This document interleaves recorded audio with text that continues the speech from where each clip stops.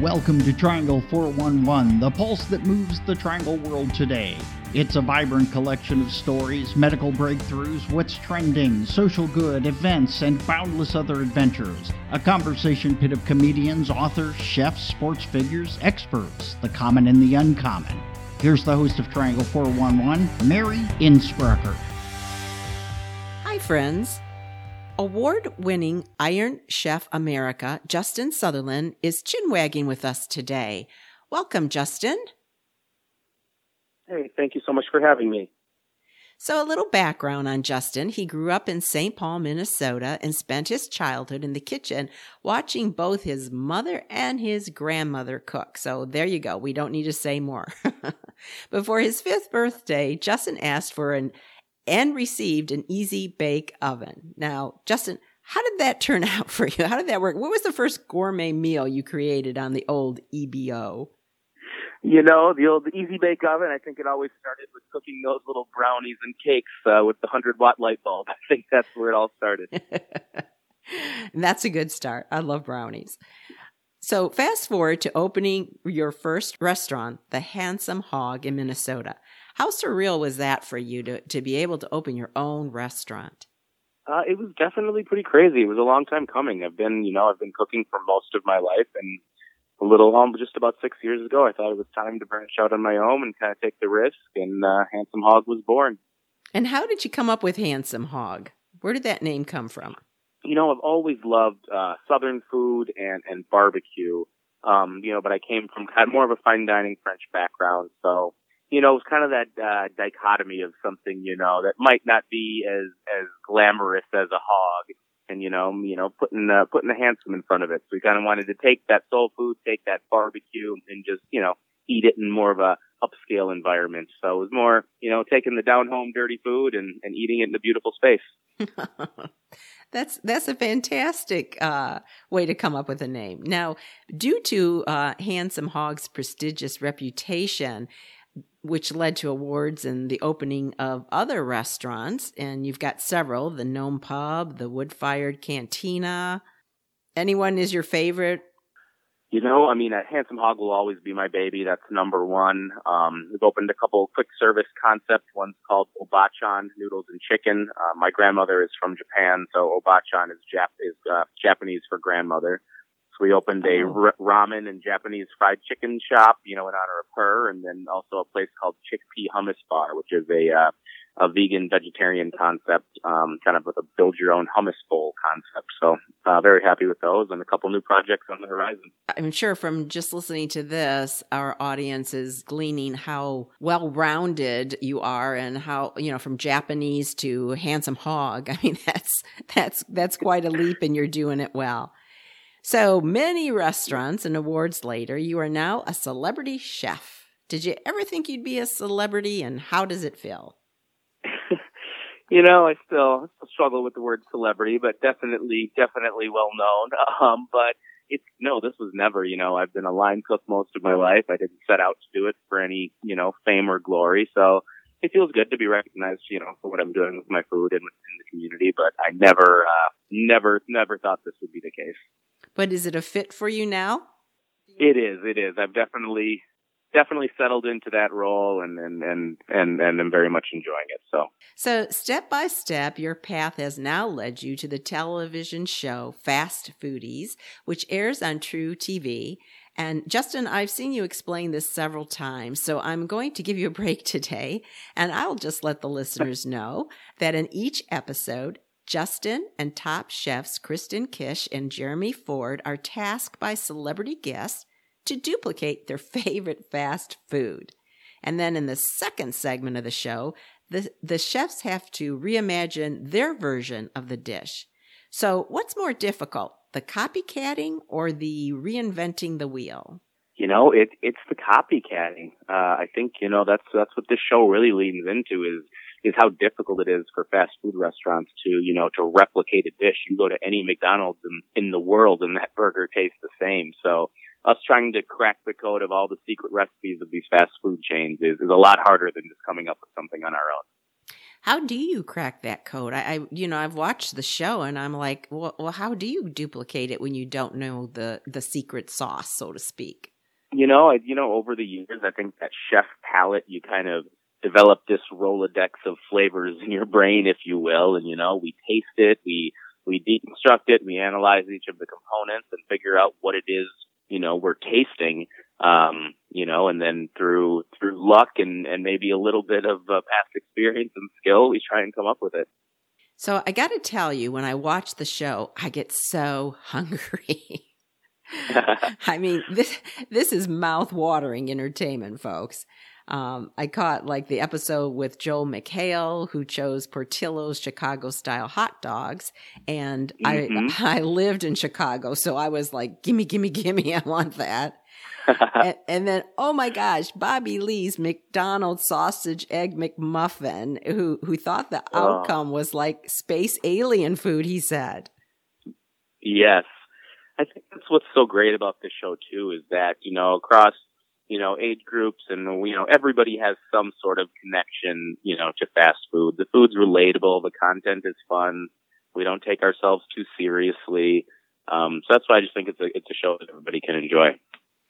Actually, I picked up a quote from Star Tribune with Corey Henson, who heads up the unscripted programming for truTV, saying, and I'm paraphrasing here a little bit, the show is equal parts food, comedy, debauchery, where the stakes have never been lower. Exactly. We call it competition with a lowercase c. Obviously, as chefs who've done Top Chef and Iron Chef, we all want to win, but it's more just about having fun. In addition to celebrity chefs and the premise of duplicating fast foods, I think the real secret ingredient to your show's success is the fun you have, like delivering food in a drone or obliterating a piñata or saran wrapping yourself with Jeremy. Tell us a little bit about the fun you have there on the show. Yeah, I mean, it's the funny antics, and a lot of those things are surprises for us. I mean, we really give it to the production team and, the creativity that they've come up with to put us in some of those fun situations. But that's exactly what it is. The food is simple, but it's really about the camaraderie, the antics and just the fun we're able to have with each other without being, in that deep competition that we would be in other shows. Mm-hmm. And that's so intense. So to go to this, I can understand what you're saying about a whole different ball game here. What was the most fun you had? Which one, what was the best one, that little bit that you guys did that you enjoyed the most? I mean, the whole Bobby Lee episode was hilarious just because he's just this ball of energy, and, playing the trivia where he was throwing the eggs at us, was absolutely hilarious. If you caught, it's no hidden fact that I despise mayonnaise. So, I mean, if you were able to catch last week's episode, we had Amanda Seals on, who was hilarious, but we had to do a game of roulette with different random shot glasses full of stuff. And my roulette wheel landed on mayonnaise, and I cannot stand it. So I'm sure the audience enjoyed me taking a shot of my least favorite thing in the world. It's just so fun. I hope people will really tune in. They've got to after this. So let me ask you, of all that fast food that you've worked on so far, which has been the most difficult to replicate? Man, it's usually the most simple things. I think the In-N-Out burger was difficult. That secret sauce to really nail that. And I think the Taco Bell, the cheesy gordita crunch, because it's the things that, we normally would think are so simple, but these fast food restaurants just nail this very specific flavor, that's hard to dissect. So yeah, the burgers and the tacos, which would seem to be the easiest, are actually the hardest. And I never knew what went into a hot dog until I saw that Portillo's hot dog episode. I was like, what? Yeah, that is not an easy process. That's not an easy process. So what's your favorite fast food and why? Oh, I'm a big Arby's guy. I love just the classic roast beef. It's simple. The meat's juicy. You don't have to add anything to it. And I'm a big fan of the spicy chicken sandwich at Wendy's. I love to eat. Those are two of my husband's favorites, oddly enough. He loves both of Oh, those. great. Yeah. Perfect. Well, he has good taste. And for the roast beef, it's kind of like if you're not a big cook and you can't make a whole big roast beef like Mom used to do, then the Arby's roast beef kind of serves the purpose there a little bit. So just a few last cooking bullets, and then I want to move on to your philanthropic work. What's the ingredient you must have in your kitchen? Oh, man. I always like to have simple basics. I always got to have eggs. I always got to have potatoes, because I think when you have those two things, you can always build something off of it. So there's always eggs in my fridge. And what is one big secret you can tell our listeners for overall success in the kitchen that you could pass on to cooks? Don't rely too much on recipes, and don't be afraid to try things. I think people get afraid to cook because they think it's just skill, but it's really just trial and error. The worst thing that's going to happen is you don't like it, and you don't do that again. So I think, just removing that stigma of being afraid to try something new or relying on recipes. I think recipes are guidelines. You see a recipe or something that you've seen made before, maybe glance over the basic ingredients to achieve that, and then, take that method and make it your own. So, Justin, at the end of every Triangle 411 show, we do a nonprofit spotlight. And today I wanted to talk about a few of the organizations you are involved with. You raise funds for hospitality workers affected by the pandemic through the North Stands. You're also involved with Minnesota's Central Kitchen, and you sit on the board of the Inner City Ducks. Please give us information about these causes. The North Stands is a nonprofit that I started with a fellow chef, David Fema, in town.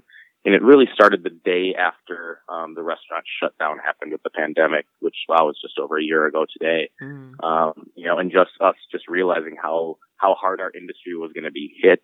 Most servers, bartenders, cooks are living paycheck to paycheck, and so we started a foundation to raise money to give out stipend checks to anybody in the industry who is having trouble feeding their family, paying their bills, keeping the lights on, or just getting by day to day. So, throughout the course of this year, we've been able to raise almost over $300,000 that has went directly into the hands of those in need in our industry.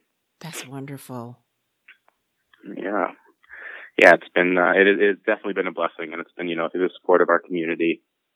And an offshoot of the North Stands, we partnered with Minnesota Central Kitchen, which along the same lines, instead of just giving financial help, was putting food on the tables, not just of hospitality, but essentially anybody in need. Twofold, it allowed us to bring cooks and kitchen workers back to work. So they come into, our closed restaurants and do prepackaged, either reheat at home or raw meal kits that we send instructions with, to any families in need who are having trouble, feeding themselves. And no questions asked. They can go and sign up to be on the meal program. And we were able to put 50 plus, cooks back to work to prepare those meals. And we feed about 4,000 meals a week. Oh my goodness. That is fantastic. Yeah.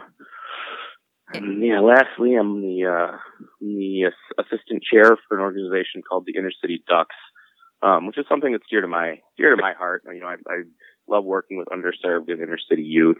And one of the biggest issues is, they generally go to schools that don't have very strong after school programs, sports programs, mentorship programs. So we have created football and basketball leagues for kids the ages from 5 to 16. We provide the gym time, the transportation. We get them enrolled so they can participate in the same leagues as, the kids from the suburbs. They get all of their helmets and uniforms and jerseys and coaches. And that also comes with after school educational mentoring programs as well. So, they're given the same opportunities as those with higher means. Now, do you get out on the court and play? I get out there. Our seasons are just actually starting here in about 2 weeks. I don't know about get out there and play, but I don't know if I can run up and down a basketball court anymore, but I definitely enjoy getting out there and playing around, playing with the kids, and especially having restaurants. We do their banquets and everything like that. So. Okay, well, you're doing enough, but if you ran that court, of course, this is a good question. As a chef, I mean, I would be humongous if I was a chef making all the delicious dishes. Is a good way to stay in shape. How do you stay in shape for, all the cooking you do? Yeah, I've really, especially this year, I've really gotten back into the gym and leaned into, I had to get a personal trainer back, and I'm doing a lot of yoga and meditating and just working out. And, you start to feel a little older and realize you got to start taking care of your body a little bit more. Mm-hmm. So, I definitely try and get to the gym at least 3 or 4 days a week and, try and stay healthy so I can keep doing this as long as I can. That's good. That's great. And I wanted to just touch, one more thing here, though, because I thought this was really cool and different. You are also the co-owner of Hybrid Nation, a socially conscious streetwear and lifestyle brand that is creating social change by selling products with a meaningful cause behind them. Tell us about that. Absolutely, yeah. So Hybrid Nation was a company that my younger brother, Jeremy, started in college about 8 years ago. In short, he got a great scholarship and a sponsor to go to Carleton College, which is, an Ivy League level school, and got sponsored, for a person of color to be able to attend that school. He then wanted to try and give back and figure out a way to raise funds to sponsor more kids to be able to have the same opportunities that he did. Started designing T-shirts to sell to raise money, and it kind of just spiraled from there into this full-on clothing line and philanthropic brand that we have called Hybrid Nation. Our motto is "In diversity we trust," and we have a full line of clothing, everything from women's to men's, hats, T-shirts, everything, and everything we do has some sort of give back program to some sort of community initiative. So, yeah, you can go to hybridnationclothing.com and see everything that we have to offer and help support. Oh, and thanks for giving that contact information out. And I wanted to also cover something on your end too. So we've been talking about all these different things, but if you want some help in the kitchen from Justin, you can purchase his bourbon and smoke wing seasoning, Tennessee hot, brisket rub, and more from his site. Or if you're a terrible cook like me and no amount of seasoning is going to save you, you might want to go straight to the checkout with Justin's single malt whiskey. That's where I'm aiming from. But you can find all that at justinsutherland.com. To get involved or donate to North Stands, go to thenorthstands.org. And Justin, to watch Fast Foodies, where should our listeners tune in? Yes, it is on every Thursday night at 9:30 Central on True TV. Okay, great. And it also streams on YouTube TV. And I'm going to tell you guys, it's a great show, but you better eat before you watch it or you will be starving. It really makes you hungry. They're just delicious, delicious dishes. All right. Well, Justin, I thank you so much for being here with us today and wish you a lot of luck in your future endeavors. I very much appreciate it. Thank you for having me. Before we close today, I want to tell you about a new series that we will be doing occasionally in the show, and it is Carrie's 150th Anniversary Spotlight. We will be featuring the latest news on upcoming happenings to celebrate the town's milestone. To kick the series off, we have with us today Carrie Mayor Harold Weinbrick, who will give us an introduction on all things Carrie 150. Welcome, Mayor. Hi. Thank you for having me on today. Well, we're so happy to have you here to give us a sneak peek at Carrie's anniversary adventure. Well, Carrie is actually celebrating its 150th anniversary on April the 3rd of this year. And an easy way to remember that is the 4th month, the 3rd day, and the 21st year, or 4, 3, 2, 1.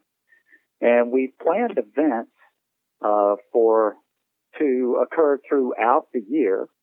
And to find out those events, you can go on the website, Carry 150, Carry 150, and look at all the events coming up. But a sneak peek at those events would be the virtual celebration on April the 3rd. We're going to have a documentary, which we've been working on, which will be published at a to-be-determined date. There's a historical play that we will see in September, October timeframe. There's the Your Tree, Our Tree in March or April. There's the 150 years later on April the 9th, 10th, and 17th. And we have a community celebration at the end of July called A Day to Remember. And right now that's scheduled for July the 24th. And it'll all be capped off with a gala at the end of the year. And that's on November the 13th. So we're really excited about all the things that are planned for this year. And we're looking forward to celebrating our 150th, or as we say, sesquicentennial celebration. Well, that all sounds so exciting. And we will again be updating folks, all our listeners, throughout the year. So if you didn't get all those dates, don't worry about it. We'll be giving another shout out every couple weeks or so. So, Mayor, thank you so much for being here. Again, that's carry150.org. And good luck with everything. All right. Thank you again for having me. Well, it's time to high five and say goodbye. You can go to our website, triangle411.buzzsprout.com, or any major podcast platform to hear about face mask warriors, diversity disability pageants, new info for Alzheimer's treatment, and what's up with the good, the bad, and the ugly of social media. I'm Mary Innsbrucker for Triangle 411. Today, ... be open-minded.